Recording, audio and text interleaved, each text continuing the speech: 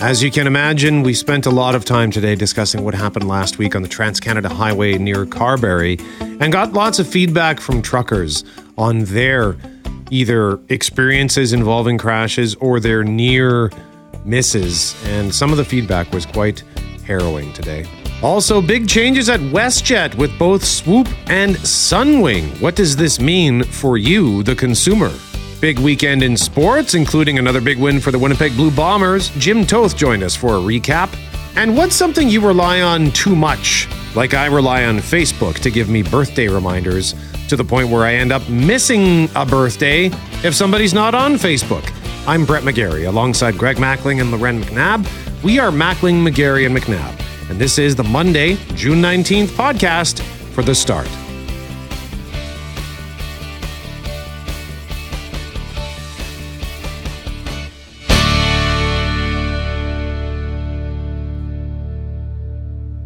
Couldn't hear myself there. Yay, Monday. The week's off to a rip-roaring start. It's Mackling, McGarry, and McNabb. Day after Father's Day. Mr. Greg, you gave several reminders last week. Yes, I did. Did those reminders prove to be fruitful? No. Didn't even get a handmade card from the kids. I went out and bought my own gift on Saturday. It was slam dunk success. What'd you get yourself? Some clothes, man. I needed some new shorts and a couple other things. Okay. Worked out nicely. I don't mind picking my own stuff, but all the hints in the world did not work at my house. What can I say? I'm not as popular as I think I am. What about you, Loren? How did Father's Day go at your house? And it was sort of a double celebration at your place yesterday. Oh, it was a triple celebration. And my oldest had his confirmation, and we had Father's Day, and then it was my birthday. So we did a great day of celebrating and eating too much. So I feel like I have a food coma today, to be honest. But it was good. It was fun. And we're actually at 6:45. We're going to get a little bit more into that because we got Bomber tickets up for grabs for Thursday's game against BC. But the things that we become too reliant on, because I knew that your birthday was coming. I got one of those Google photo memories popped up from when I stopped by your place a few years ago, Loren, to bring you a bottle of wine for your birthday. So it was on my radar, and I didn't get a reminder from Facebook. So therefore, I forgot to wish you a happy birthday. If I don't get that reminder from Facebook, I just completely forget. Well, about it's funny. birthdays now. I very rarely go on Facebook anymore. And so I miss those reminders myself. And then I had a few people say, but I sent you a message where I reached out, and that's how they're doing it, right? Through social media, which I'm just not on as much as I used to be. So it's funny how you take a piece of technology and you get so used to having it help you, and then you get sick of it, which was what happened to me. And now, in the opposite way, it hurts you because you don't hear out, not just on your birthday, but people will reach out for other things. I sent you that story idea, or I did this or that. And I think, oh man, I've missed out because I'm just not using it like I used to. Well, there are so many ways to reach out when you think about it. I've got a personal email. I've got a work email. I've got a number that you can text me on. You can also call me on that same number. I'm not likely to answer. What a novel idea. I'm not likely to answer that phone unless your name comes up in my phone. And then you have direct messages via Twitter, Instagram, and Facebook. And that's just off the top of my head. Is that 7 different ways for people to reach out? Yep. And people do reach out in different ways. I know I don't do Facebook very often either. I went into that Facebook Messenger, which is a separate icon on my phone. I must have had 11 different messages in there. Like, I'm coming to Winnipeg next week. Do you want to get together? Yeah, that was 3 months ago. I did not see that. Sorry. And you miss out on the connecting that way. But also, I have found in recent months, someone will say, I had this happen with a friend. I was texting them. They live in another province. How are you?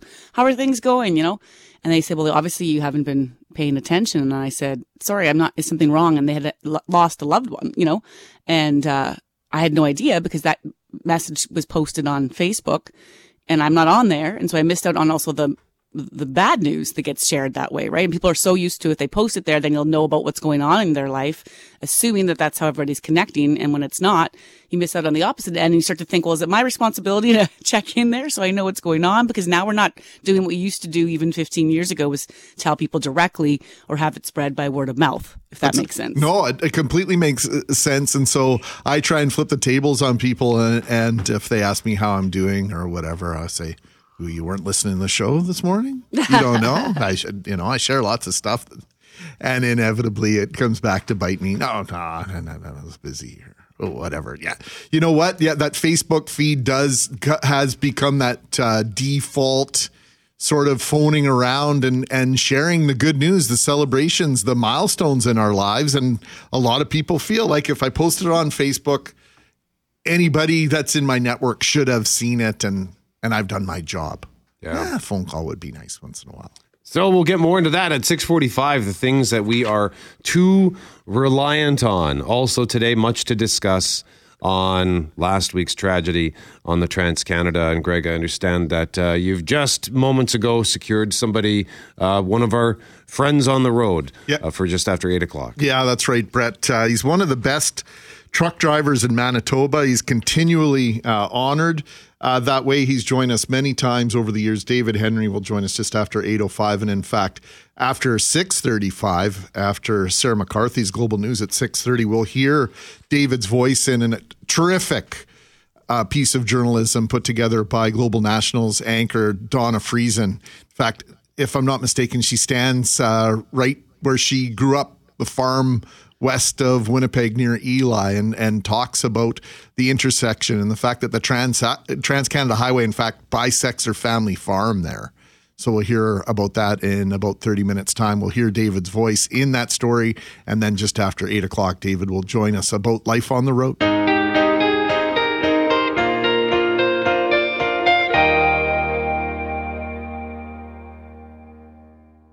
It is Mackling, McGarry, and McNabb. Thousands of runners hit the streets of Winnipeg for the 45th Manitoba Marathon yesterday. Global's Catherine Dornian has this recap. Good luck out there, runners. We'll see you at the finish line. From a foggy early morning start to a triumphant finish, thousands of runners came out for the 45th annual Manitoba Marathon.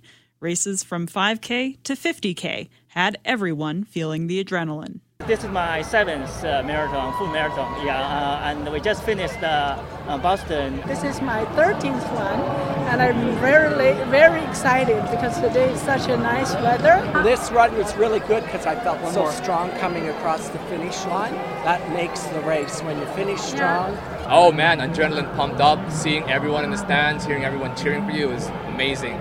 Amazing feeling. We all got our BQs actually. Yes. Great. So you're all going to Boston? We're all going to Boston. The fastest marathon runners qualified for next year's Boston Marathon. But plenty more run for personal bests and for fun. For one family, it's a Father's Day celebration. This, for me, it's the best Father's Day ever. To be able to run with these guys was off the charts. Rick, Gary, and Michael Bohinski, 3 generations of runners, all finished the half marathon together. 81-year-old Gary runs nearly every day of the year. Whether it's plus 35 or minus 40 with the wind chill, he's out there, icicles hanging from his eyes, coming in, going at 6:30 in the morning.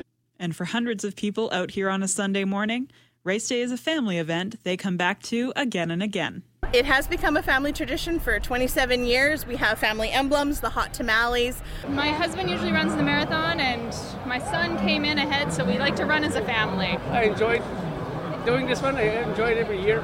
Some hoping to continue the tradition for years to come. Catherine Dornian, Global News. So envious, so jealous of these individuals who have this dedication, this ability to run these long distances. It's got to be punishing, but you can hear the reward in their voices, Loren. Oh, I think that's the thing.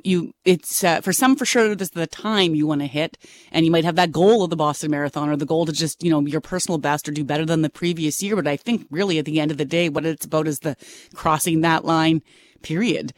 For so many, it would be just, I would like to finish a marathon one day. And when you do that, man, that's got to feel so good. We had Rachel Monday of the marathon on just last Thursday say that that's the best part of the whole race, watching people as they cross the finish line. And there's all sorts of reasons. I've covered that before, years gone by, and I'll never forget a father who on Father's Day crossed the line in memory of his son and the tears that were streaming down his face because he'd always wanted to do it with his kid, and his kid had passed away. And there's a lot of emotion attached to that day because it's not just the running that it's about, right? There's so much more involved with it, probably more than the athleticism itself. Our question of the day last week on Friday morning was the Manitoba Marathon goes on Sunday. Have you ever ran a marathon or wanted to run a marathon? 78% said haven't thought about it.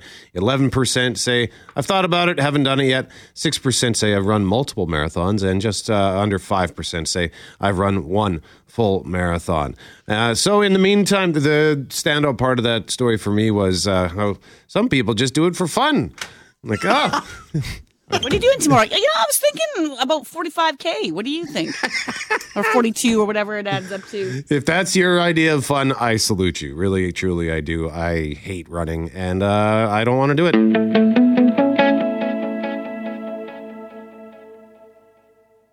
But right now, let's continue to discuss the Trans-Canada Highway. It's a lifeline that runs across the country. Taken for granted in the modern day, paved roads outside of our cities were relatively rare until the 20th century.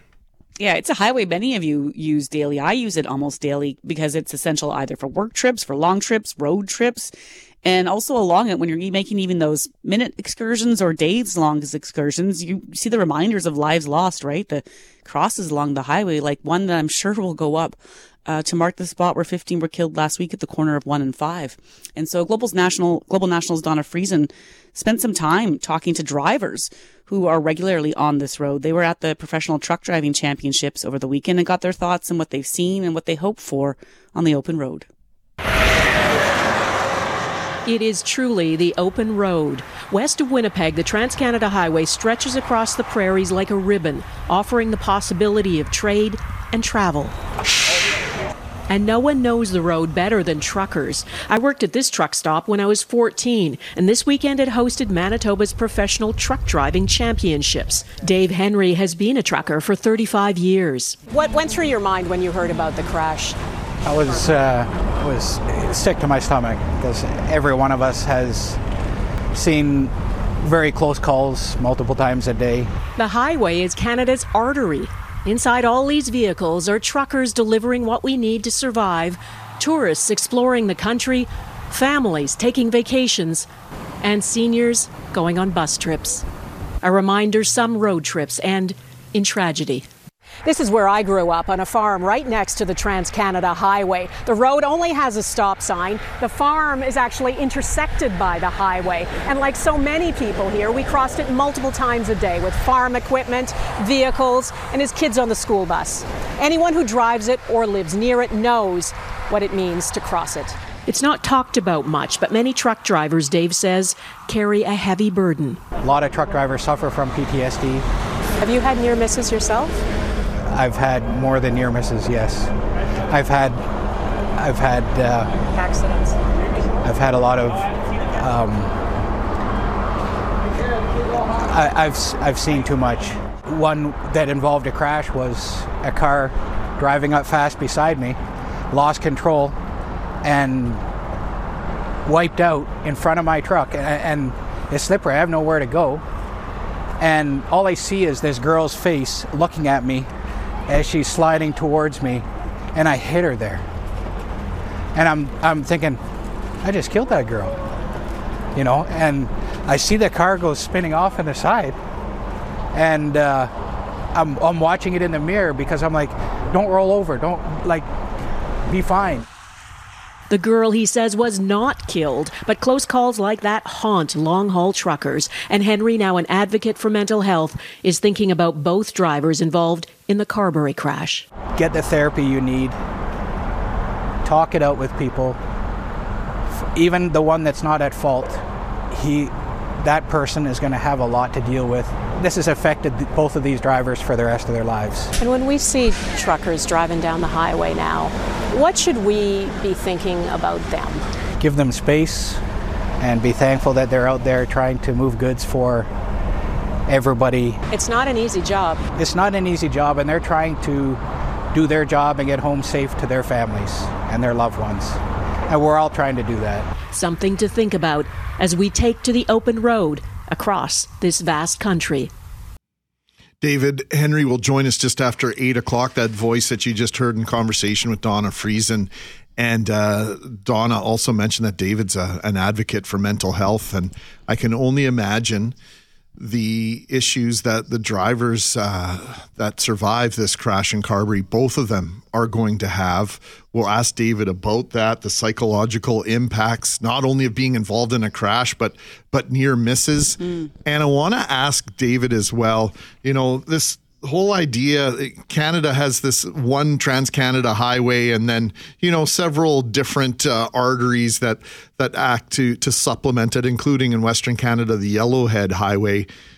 Yep, our population is 1/10 of the United States, but they have dozens of interstates that crisscross that country. Could we not have one single highway that emulates that interstate model and eliminates at-grade crossings? At least one, Loren? Is that ludicrous to suggest? And what are the differences between driving on the interstate versus the Trans-Canada Highway? I'd be anxious to know from David what he thinks the differences are. I think that's a great point, because if you think about even just your drive down Highway 75 into North Dakota, which has a population that's less than Manitoba, I don't think you have any intersection that's not a bypass. I'm trying to think right now if I've ever seen someone at a stop sign merging onto the 75. I'm sure there is, but in most cases, they have just overpass after overpass. And, the Premier is going to be in an update at noon on this crash that took place last Thursday. They're just providing a general update, but maybe there's time to ask some serious questions about can we get one highway to be built better coast to coast?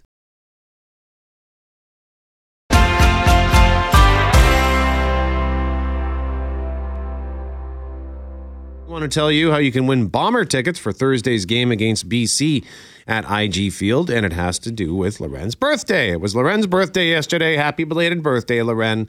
And because I didn't get I knew it was coming, but I didn't get a notification on Facebook, and it made me realize that I have become way too reliant on Facebook for birthday notifications. So what is something that you rely on too much, whether it's technology or maybe something simple like coffee, or maybe it's a person? 204-780-6868.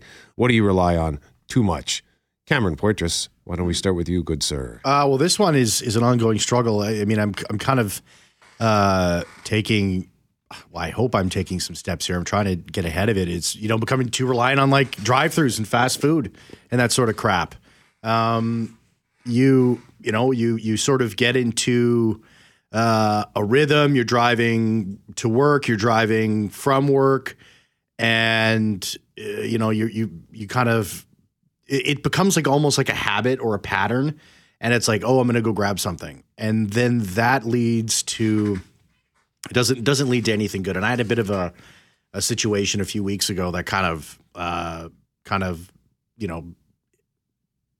I don't know, like, I'm not an old person. I'm 31. I'm almost 32, but it was enough of a situation where it's like I need to get this sort of under control now while I'm still at this age. And then if I get to 50 or 60 or something like that, I mean, these habits are almost even more difficult to break. And so, yeah, that's one that I've become way too reliant on, and it's up to me to fix it. Yeah. Well, and the food that is served in those drive-thrus is nefarious, right? Because it's so delicious and fantastic, and it's exactly what you want, right? And it's NG. It's no good. It's no good. Do you not have that feeling too? Like as soon as you've done it, you're so happy to have it, and then it's just instant remorse, like 3 minutes after you finish eating it, because you think, I didn't need that. Totally. Now I feel gross, and I'm driving home, and I should go for a walk when I get home. Well, then I don't, and then it's like it's this horrible feeling. You get your endorphins hit, right? It's you have an addiction to it. It's the salt, it's the fat, it's all that stuff that goes after you. They pump the into sugar. the buns. It hits all those evolutionary wires in your brain that say I need to stuff my face full of this thing so I can survive. When things get tough, but it's sort of like it's going up against what's, like we're hitting up against, the 10,000-year-old man that we're still battling, I think, as humans, but that's just sometimes just the mere visualization of the food, or driving past the sign. That's for what, me. Yes, would pull me in. I'm going on 4 months essentially without fast food, without drive-through, and it's one of the hardest things I've done. And Coca-Cola, I basically cut it out altogether. That doesn't mean I don't have pop, and I've had 1 or 2 Coca-Colas in the last 4 months, but stick to it, Cam. You can do it, brother. Yeah, you can do it. Oh, a Coke. But it's not easy. Cold Coke is so good. Oh, sorry, you're sucking him back in. You suck him Well, back in. I'm just saying, like that's what I'm saying. It's that hard because this is it's so ubiquitous with our lives. Like childhood, bam, it gets you, and it's just part of everyday experience in this country. So. My tummy's really rumbling right now. Sarah McCarthy, what about you? Same here, but I rely far too much on like Google Maps, Apple Maps. I'll be the first to admit I have no sense of direction, and just horrible memory of places. Unless I like drive it every day, of course. Like I don't use my maps to get to work, of course. But just I think reading a real map is just in general a lost art, a lost skill. So I think there's lots of us that might rely on the online maps now. Was it Sherlock? Those map books? Yeah. Mm-hmm. Yeah. I love those things. You can still get them. Yeah. Maybe okay. I need to pick some up. I should. And then give them to my cabbies in the morning. Sometimes I get in the cab. They're like, "Where are you going to?" 1 Portage. Yeah. Where's that? Portage in Maine. So and then they're punching it into their GPS. Like, dude, it's Portage in Maine. Yes. You drive a taxi. If you need the GPS to get you there, probably shouldn't be doing this job. Yeah, yes. we have a problem, Houston. Jeffrey Forche, what about you? For me, it would be my AirPods or earbuds. I probably listen to about like at least 3 hours a day. I'm using them. I'm listening to stuff, whether it's first thing in the morning. I put them on. I get ready for work. I listen to music, pump myself up, get into the cab. I'm listening. I take them out once I get into this room, and then when I leave here to go home, they're back in. When I go for a walk, I have them in. Like I'm constantly on them. And there's times where I forget the case, which charges them. I'll forget that at home, and it's like I'm just like, well, my day is ruined, just because like now I don't have anything to listen to when I'm on my way home. And there's been times where they're dead, but I'll still wear them just so people don't really talk to me on the bus. And have the feeling that they're there. You have the feeling. Exactly. But I rely on them every single day. Loren McNabb, what about you? Oh, there's like so many things now that you guys are talking. But I like try to do too many things at once. And so I've gotten this bad habit where like I have to set the timer, like whether it's on my phone or on the microwave, like the microwave is always going off. And someone in the house will be like, "Do you know why that's beeping, Mom?" And I'm like, "Why is that beeping? What did I set that for?" Like to the point where, say, for example, I'll fill the tub. Or I'll be like soaking a shirt in the sink to get out a stain, and I'll start the water. And instead of just standing there for the 30 seconds to fill a sink, I leave. Right, to go do something else, to multitask, and then I'm racing back, as the sink about to overflow or the tub is overflowed. So I now set timers, but then I don't necessarily know what the timer's for. Like it's too much. I'm just too scatterbrained. So many timers, you don't even know what the timers are for. Sometimes I'm just like, was that for the oven? Was that for the laundry downstairs? There's a reason why I set that. Like, wow. Yeah. And Mackling, what about you? I have to set the timers on a regular basis also. But the big one is I miss the paper copy of my hydro bill. Like I just become dependent on these online bills and these online invoices. I prefer the paper bill. I miss the graphs, all the information I used to get. I haven't been able to figure out how to get the same information online. So I'm thinking about actually unregistering for the online billing so I can get the bill back in the mail. Mm-hmm. I want more information. Help.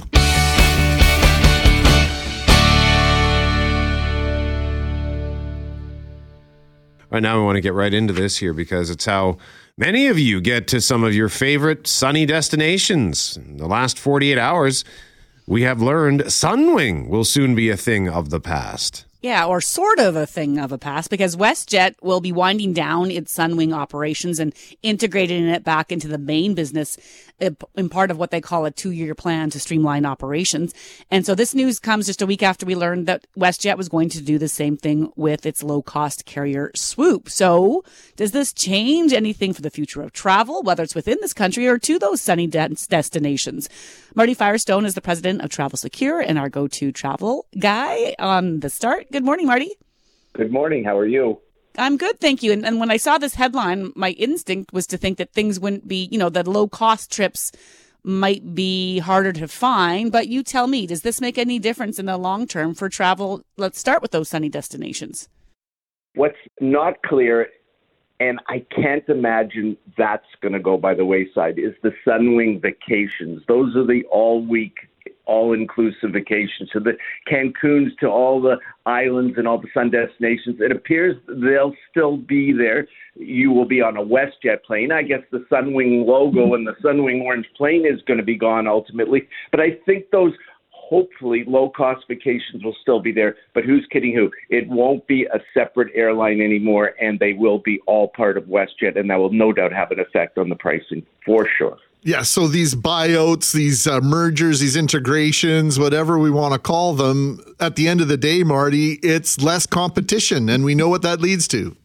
Yeah, we wake up today with two discount airlines, Swoop and WestJet, Swoop and Sunwing, that aren't going to be around in a couple of years. Well, Swoop right away and Sunwing integrating. So take two out of the picture. I don't care who it is. It's going to create less competition, and that means one thing to us as the traveler and consumer, and that's higher ticket prices. So, yeah, I guess there's really no incentive for WestJet to keep the prices lower or to give us the discounts we may have previously received? Well, let's talk about what happened. I mean, once they had to give the pilots that higher increase, you knew that something was going to drop and something was going to happen. Where's that money going to come from? You can't get it from offering these ultra low prices. You've got to get them up somehow to be able to afford what you've agreed to in this salary contract. So guess where it came from? It came from us, the consumers, us, the traveler. But at the end of the day, they just bought Sunwing this year, and that strike just happened this year. And so prior to that, what was going on in the industry that would see this acquisition, but then also just this change to the idea that WestJet, at the very least, appears to be getting rid of all the lower cost, and I put that in quote, options. Yeah, and there's a few more that maybe could come. I mean, we had a bunch, maybe too many of these low-cost airlines, and basically it was impossible to survive, I think is the best word to put it. But we, the consumer, benefited from all those different opportunities. And now the bottom line is two will be gone. You won't have those two to be able to go to. So the two large airlines now, Air Canada and WestJet, can, of course, charge more, and they will get it because people are traveling more than they ever have. So they're going to pay the higher price, and the airlines are going to probably do very well from all of this. Marty, does any of this stem from what we saw over the last couple of years, last winter in particular, the inability for these discount carriers to get people home from destinations when there were staffing shortages, to get people to where they wanted to go and for their luggage to ultimately meet them there? Does any of this have anything to do with that? Yeah, it's a great question. If I'm looking for any silver lining in this entire thing, it will be that. Let's say Sunwing had 30 planes to call upon, and if there was a mechanical breakdown or a weather disruption, you really were stuck where you were because they didn't have another plane to quickly go down and get you and replace that plane. Now, if we're trying to think and look through positive glasses here, we're going to say that there are over 100 planes now at WestJet. So when one is stranded in Mexico, they can send down another plane to come and get you. So looking at it positively, this will be a plus for sure. What if I've got a trip that's booked for down the road on either Swoop or Sunwing? Should I be concerned right now? Not at all. I mean, if you have a trip that you've purchased and you've bought, that's going to be honored. Who's kidding who? And the Sunwing still insists And they almost have to, because the government gave them some very strict regulations to follow to allow the purchase, that they've got to keep all the routes open, even add some additional routes. So they're going to honor everything that, of course, has been sold. What they come out with next year's schedule and what next year's prices and offerings will be, that could be a different story. But if you have something already in place, nothing at all will change. If anything, the service will improve. You won't get stranded down in a destination. Your baggage will come quicker, and I think all very positive things. Just 30 seconds here, Marty, but you touched on baggage coming quicker. A lot of people have made that shift in that wake of luggage never making it to the destination or making it later. A lot of people moved to carry-on, and we were reading in the news just this month about how, I think it was Air Canada in Toronto, it sounded like customers were saying they're really cracking down on the carry-on because people are bringing on the suitcase and then the bag and then the backpack and then the purse. What do you know about what might change in the future of the luggage? I think like it's been for the past little while, the ones who have the zone 1 and 2 are going to get their carry-on baggage on the plane. All the others are going to be forced, if everyone's bringing carry-on, to put it underneath anyway. So you might as well bring regular luggage for that scenario. But who's kidding who? It's changed our mindset. Many people now pack lighter, pack less, and are happy to have it on the plane with them. But again, only X amount can go on top of the luggage racks and the rest on the bottom. So I think depending on what zone you check in at, that's going to determine what kind of bag you take and what you're going with. Marty Firestone, president of Travel Secure, thank you very much for joining us, sir. We appreciate it. Thank you for having me. Take care. Yeah, just so if the destinations are still intact, and I guess there's still the possibility of going to El Cid Castilla. and cue the Canadian entrepreneurs who are sitting around and going, oh, this is our opening to open another airline. We can do this. Yep. We can compete with Air Canada. We can compete with WestJet. I wonder how long it'll be.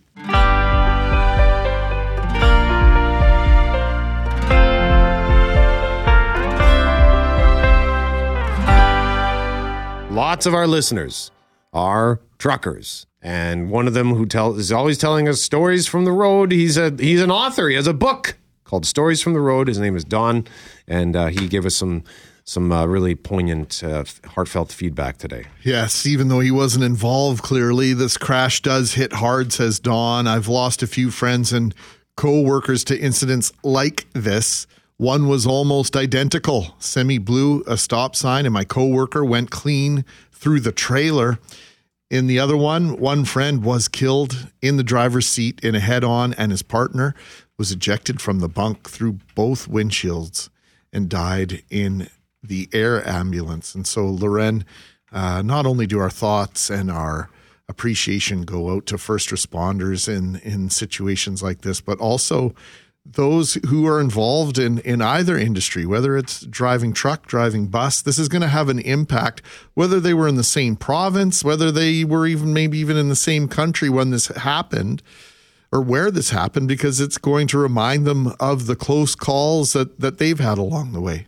I can only imagine that there isn't a single trucker in the audience that hasn't had either that near miss or been directly involved in the crash because of just the sheer hours that they put on that road. And we've been talking this morning about the idea of, can we do better on the Trans-Canada? For sure, there's going to be conversations in and around the Highway 1, Highway 5 corner because of what happened there last week and just the sheer volume of traffic that appears to be at that corner that I think requires some change. But can we do better, period, on really making the Trans-Canada more of that freeway style? And sure, there's going to be barriers. There's places, if you think along the Great Lakes, and the Shield, it'd be hard to build, maybe double, to add better structure there, maybe. But are there points where we should be thinking about this? It's kind of become that piecemeal approach.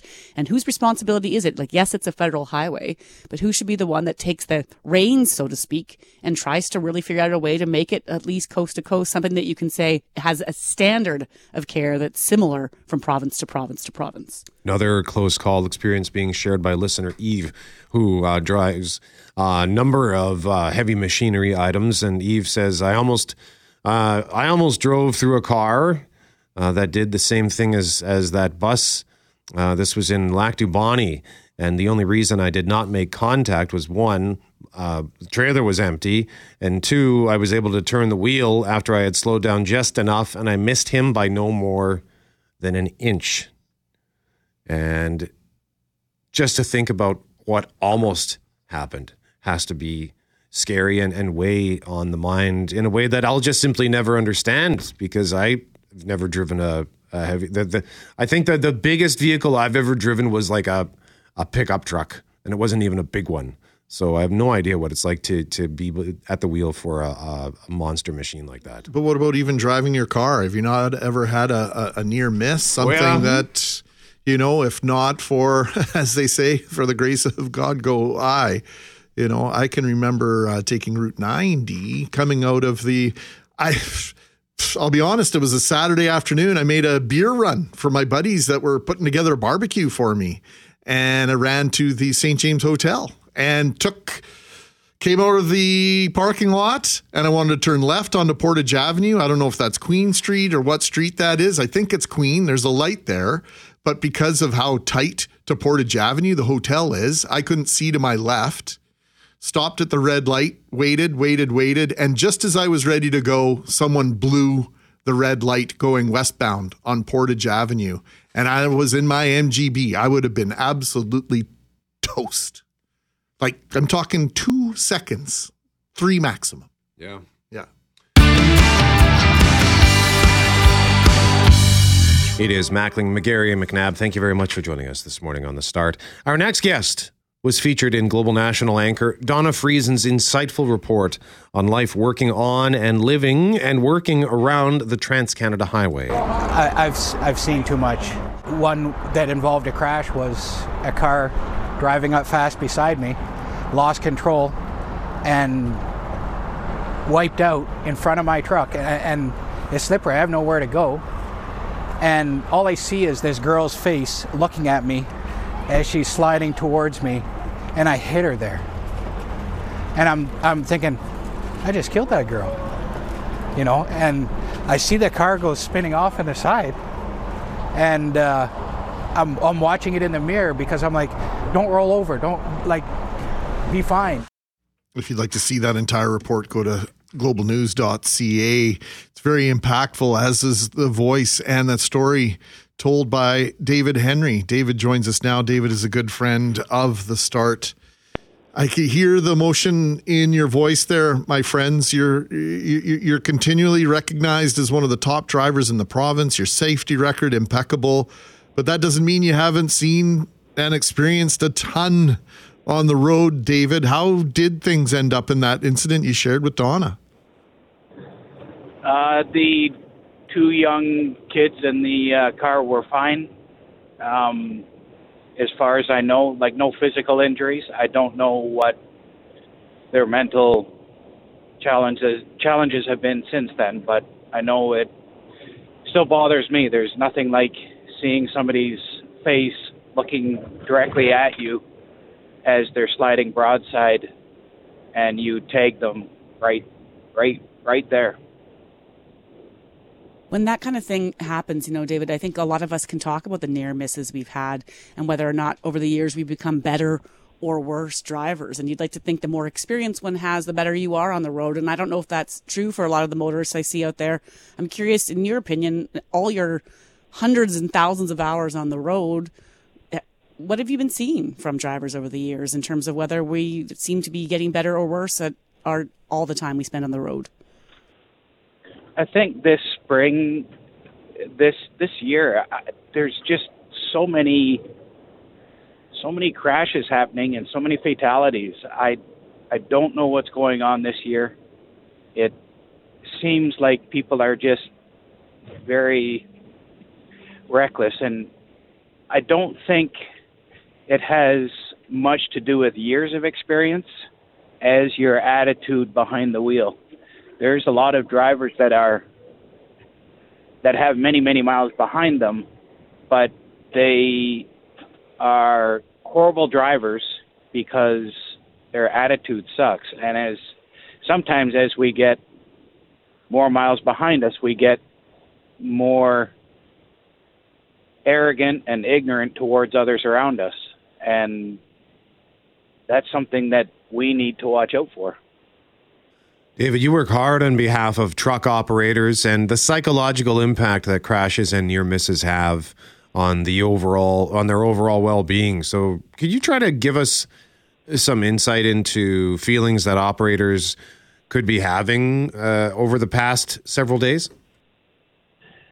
It shook a lot of us. There's a lot of talk among drivers that I know, and trying to make sense of some of what happened and trying to encourage each one to pay more attention on the road and to be more mindful of the others. And it's very sobering, and it's horrible that we have to talk about it, but hopefully we can learn from it and keep moving ahead and keep promoting safety. It seems like sometimes we're just beating our head against a brick wall, trying to get it through to people, but I haven't stopped trying to promote safety yet, and I don't think I will be. I'll keep trying to help others.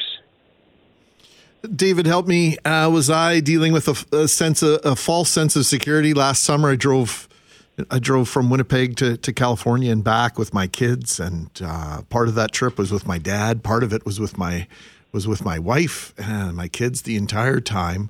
And I think I felt much safer driving 75, 80, 85 miles an hour on the interstate road system than I do at 55 or 60 miles an hour in Canada. I find that on the interstates, one example, if there's a broken down vehicle or someone pulled off into the shoulder, everyone moves over into the far left lane. And if you don't, you're an outlier.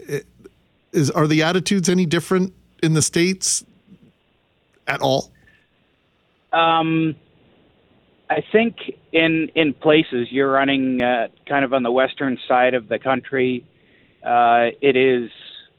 people are fairly mindful of each other, and you'll get spots in Canada that are like that as well. But the interstate system is far and away much better than what we have here, and with the limited access and everything. And the roads are smoother and better maintained. That's just a fact, and it is part of it is that there's more people to pay taxes there, but they take more time to build their roads better. It's got nothing to do with the weather. I hate when they say, well, we got bad weather in Canada. It's got nothing to do with it. There's good roads can be built no matter what. David Henry joining us live on 680 CJOB. He is a truck driver. And David, we thank you very much for your insight as always. We appreciate it, sir. Thank you. It's always a pleasure to talk to you guys. The best program in the morning. Thank you so much, David.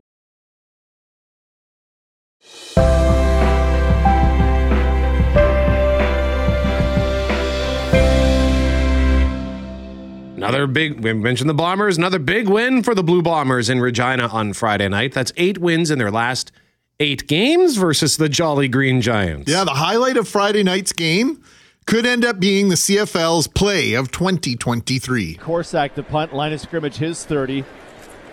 He'll keep it away from Janarian Grant. Little end over end, gets on the ground and skips forward. Great punt. Grant at the 20 around the first man. And he's going to cut back to the left, jumps through a guy around Dalkey. Stiff arms Pete Robertson, turns off another man. Janarian Grant to the 40, the 50, into Rider territory. Janarian Grant has got one guy to beat. Janarian Grant is going to score. Are you joking? That might be one of the best kickoff returns I've ever seen in football. That was, how does he have that much energy? He ran, according to rough calculation, 175 yards on that punt return, and I'm sure that the kicker Lothar wished he had indeed kicked it completely away from Janarian Grant. Jim Toth of the Jim Toth Show and co-host of Jets at Noon joins us now. And Jim, that was a spectacular play for so many reasons, and for the second straight week, the Blue Bombers pile 40 plus points on the opposition. Final score 45-27 on Friday night, but that like nothing more spectacular than the 6 points Janarion Grant put on the board in the third quarter Friday night and broke the game wide open. Well, just outstanding play. Good morning, everybody, and thanks for having me back on. Yeah, I think it's the greatest kick return I've ever seen, and this is going back. The NFL doesn't have them very much anymore, but from CFL days to this, 175 yards and 110-yard field just explains how much running he had to do. And then just the tackles he broke and the stiff arms, those are sure tackles most times. I don't know if he has an extra gear or a little jiggy in his run to make guys miss right at the right time, but it was unbelievable. And to your point, Greg, to do it at that point when the Riders were kind of going back and forth in a prize fight, counter-punching, it just really sort of put the foot on the Riders' throat and told them that this was going to happen and we're going to win this game. It really was a momentum-changing part of the game, in my opinion. But, man, an outstanding run. I know the debate has been raging since Friday if it is the greatest, and I'll debate. I can see some comparisons from some people, but I won't have anybody say that's not one of the greatest or not even close. I think it's the greatest kick return I've ever seen. He dodged so many tackles. He stiffed arm. He had to use his speed. And then people don't understand. I mean, it's like a fight in hockey, right? When it goes 30, 40 seconds, we don't understand how exhausting that is. I think once he got from the sideline to the far sideline and then had to turn it up and tiptoe down the sideline, that's when you sort of get tired at the 100-yard mark, and he went another 75 essentially. Yeah, just crazy, Jim. And so, when you talk about the Bombers and them putting the points on the board, that's one thing. But when you look at the impact Janarion Grant has had on the last 4 games. This is now, of course, he had a punt return for a touchdown, the longest in CFL history in the Grey Cup at Mosaic. So he's got 2 touchdowns in 2 games there and 3 return touchdowns in his last 4 games. Like, we're going to talk a little bit more about this on the Blue Bomber podcast tomorrow, but this is the reason the Winnipeg Blue Bombers picked Grant over Lucky Whitehead, who is now arguably one of the most outstanding players in the league, period. He has such an impact and has an impact potentially on every single time he handles the ball. Yeah, he's that dangerous. You're right. And that is why they had to choose between. The salary cap came in and they had to go one way or the other, and they chose Grant. And he's been phenomenal. You even talked about it, Greg, whether they should kick to him or not. I mean, if they don't kick to him, then you're going to get field position, and if they do, that's the danger of it. I mean, it's the CFL, right? So you have more room, and there's no better of a position to sort of specialize in my opinion, in the CFL than returning kicks. If you can do it and have that space, like Grant can, he'll have a long, successful career, as we saw there. And it's just the tip of the iceberg, like you said. Kick returns, punts. He's so dangerous back there, and then he does get in on a few offensive plays. Even though this team is so deep offensively, they find some packages for him because you never know when he's going to break one. So let's switch to hockey for a second, if we can, Jim, because Kelly Moore's Jets commentary just that we played about an hour ago talked about the future of Blake Wheeler, and we want to ask about him specifically, but we're also just looking at Wheeler, PLD, Scheifele, Hellebuck, what might happen in this offseason. Do you have any sense of which one will, before we talk about who might go, which one of those will likely stay a Jet? Well, it's hard to say. Like, I think even Mark Scheifele goes. But it all depends on the return, right? And so these are all the balls that Kevin Cheveldayoff is juggling. It goes back to those exit day meetings when a lot of fans were upset that he literally didn't say anything while saying a lot. And I said back then, he can't address any of these situations whatsoever because he doesn't know who's going to stay, who's not. And now that that's been clarified a little bit with some of the players that don't want to re-sign here and come, now he's got these balls in the air. It all depends, Loren, in my opinion. Like, if you trade Dubois and Hellebuck and you don't have a bona fide second line or first line center coming back, then, it changes the atmosphere around a Blake Wheeler or a Mark Scheifele. I know Wheeler's a winger, but he has played center before. So I think once one ball drops and what you see the return is, it could impact what they do otherwise. But I think Pierre-Luc Dubois is the first one who's going to go. I think it could be as early as this week. I really do. A lot of people are thinking about the draft at the end of this month, but I think it's been out there long enough. People are making offers, and then you go from there. I think Connor Hellebuck goes around the draft. I think those are things that sort of get worked out then. And then I think the other two sort of could go as late as August in my mind, or sometime in July. I do think that there's a trade out there for Blake Wheeler. I know a lot of people are on the buyout, and it'd be $2.5 million over the next 2 years. But I just think it's better if they have the cap space with the money that's going out. Keep in mind that if Hellebuyck was going to come back and if Dubois were going to come back, it was going to be around $7 and $6 million. If you're trading for younger players on ELCs or just even their second contracts and have some space, I would just eat half the salary and move Blake Wheeler along.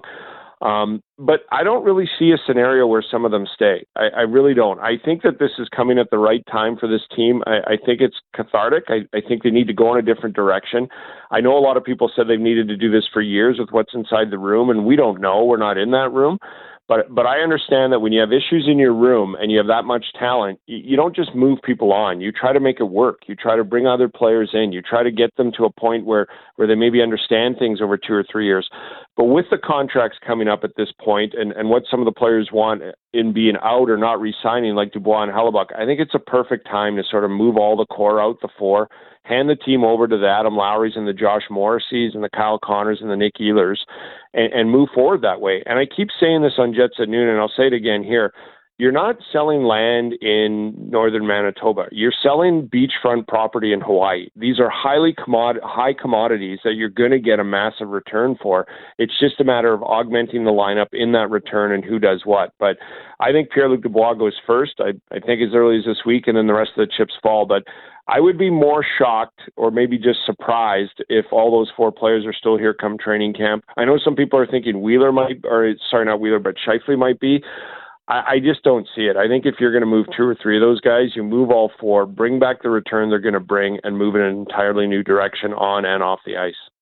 How about selling land in the bustling metropolis of Wenatchee? Because the Winnipeg Ice are just like, they're gone. They're no more. They're on their way back west. So was it ever going to work in Winnipeg, Jim? It would have if they had an arena. It honestly would have, in my point. I don't know, but I mean, all you have to do is look at the playoff game at Canada Life Center. It had 5,500 people at it, and the other one had 5,000. There is a market for the Western Hockey League. I know there's a ton of hockey in this city. I know there's a new basketball team in the Seabears. I know there's a lot going after our dollars, all the concerts, everything like that. But the Western Hockey League hockey is a certain demographic of people that, it's a really cheap ticket. It's highly entertaining because junior hockey is so talented, but it's also full of mistakes. And when you see mistakes, you see goals. And so I'm really disappointed with this, but I'm not surprised at it at all. I think the pandemic really changed things, and it changed the cost of building a new facility to the tune of, if you're trying to get that investment back on the junior hockey ticket and maybe some minor concerts, it became too expensive to do. That's just my theory on it, but it is disappointing. I know the Western Hockey League only wanted to come out here in the first place, the Board of Governors, which is the owners, because of the new arena. And it was a 1,600-seat arena at the U of M. I don't want to knock it at all because it's perfect for university hockey, but the Western Hockey League and junior hockey in Canada is a 4,000 to 6,000 person event. And when you can't even open the doors to 2,000 people, it really hurts the product. It really hurts where you're going. New facilities have been proven in sports to get people out, to get people to enjoy the environment, So it's really disappointing. I know this wasn't the plan. I know a lot of people are saying, well, this was a foregone conclusion, but I don't buy that. If they could have built an arena and could have put it in place, I think it could have thrived here. But I know that the minute the arena wasn't going to be built, the rest of the Board of Governors, from my sources, just wanted this team out of there. They don't like going further. They just don't. And where it's going in Washington is a lot closer to more than half the league than it ever was coming out to Winnipeg. And I know people say, well, it's only 2 hours from Brandon. But Brandon's a long way from Regina. And the Western Hockey League has a ton of travel in it already. And they just don't like going any further north in Western Canada. And they do not want to go any further west. And it was all hinged on that arena that just never got built. And so this wasn't going to be successful. Jim Toth is co-host of Jets at Noon with Cameron Poitras and host of his own show, The Jim Toth Show, 1 to 3 weekdays on 680 CJOB. Jim, always a pleasure, sir. Thank you. It's my pleasure, and have a great day, everyone. And we also, on the sportsing front, just got to give you a heads up. Normally, they drop off food on Tuesdays, but they dropped them off on Monday. I wonder why. I wonder why. They must have known Loren wasn't in the studio today. They're playing on Thursday. What's so there? Giant taco in a bag. Like this is Come on. taco in a bag. It's Monday. Well, It's not 7:37. I was surprised as you are. We do breakfast with the Bombers on Tuesdays, so they send us breakfast sometimes for their home games, but they send it on Monday. How do they know? $35 jumbo taco in a bag. You can get it at section 140. It's pretty good. Pretty good. Feeds a lot of people. It's a staple in hockey rinks right across Manitoba. And dare I say, even in Saskatchewan. Are you from Saskatchewan? Do they have taco in a bag there? Let us know. Mackling, McGarry, McNabb, Bomber tickets up for grabs for Thursday. We're asking you this morning, what's something that you rely on too much? I rely on Facebook to remind me about birthdays. I missed Loren's birthday on Sunday. Didn't send her a happy birthday wish because she's basically not on Facebook.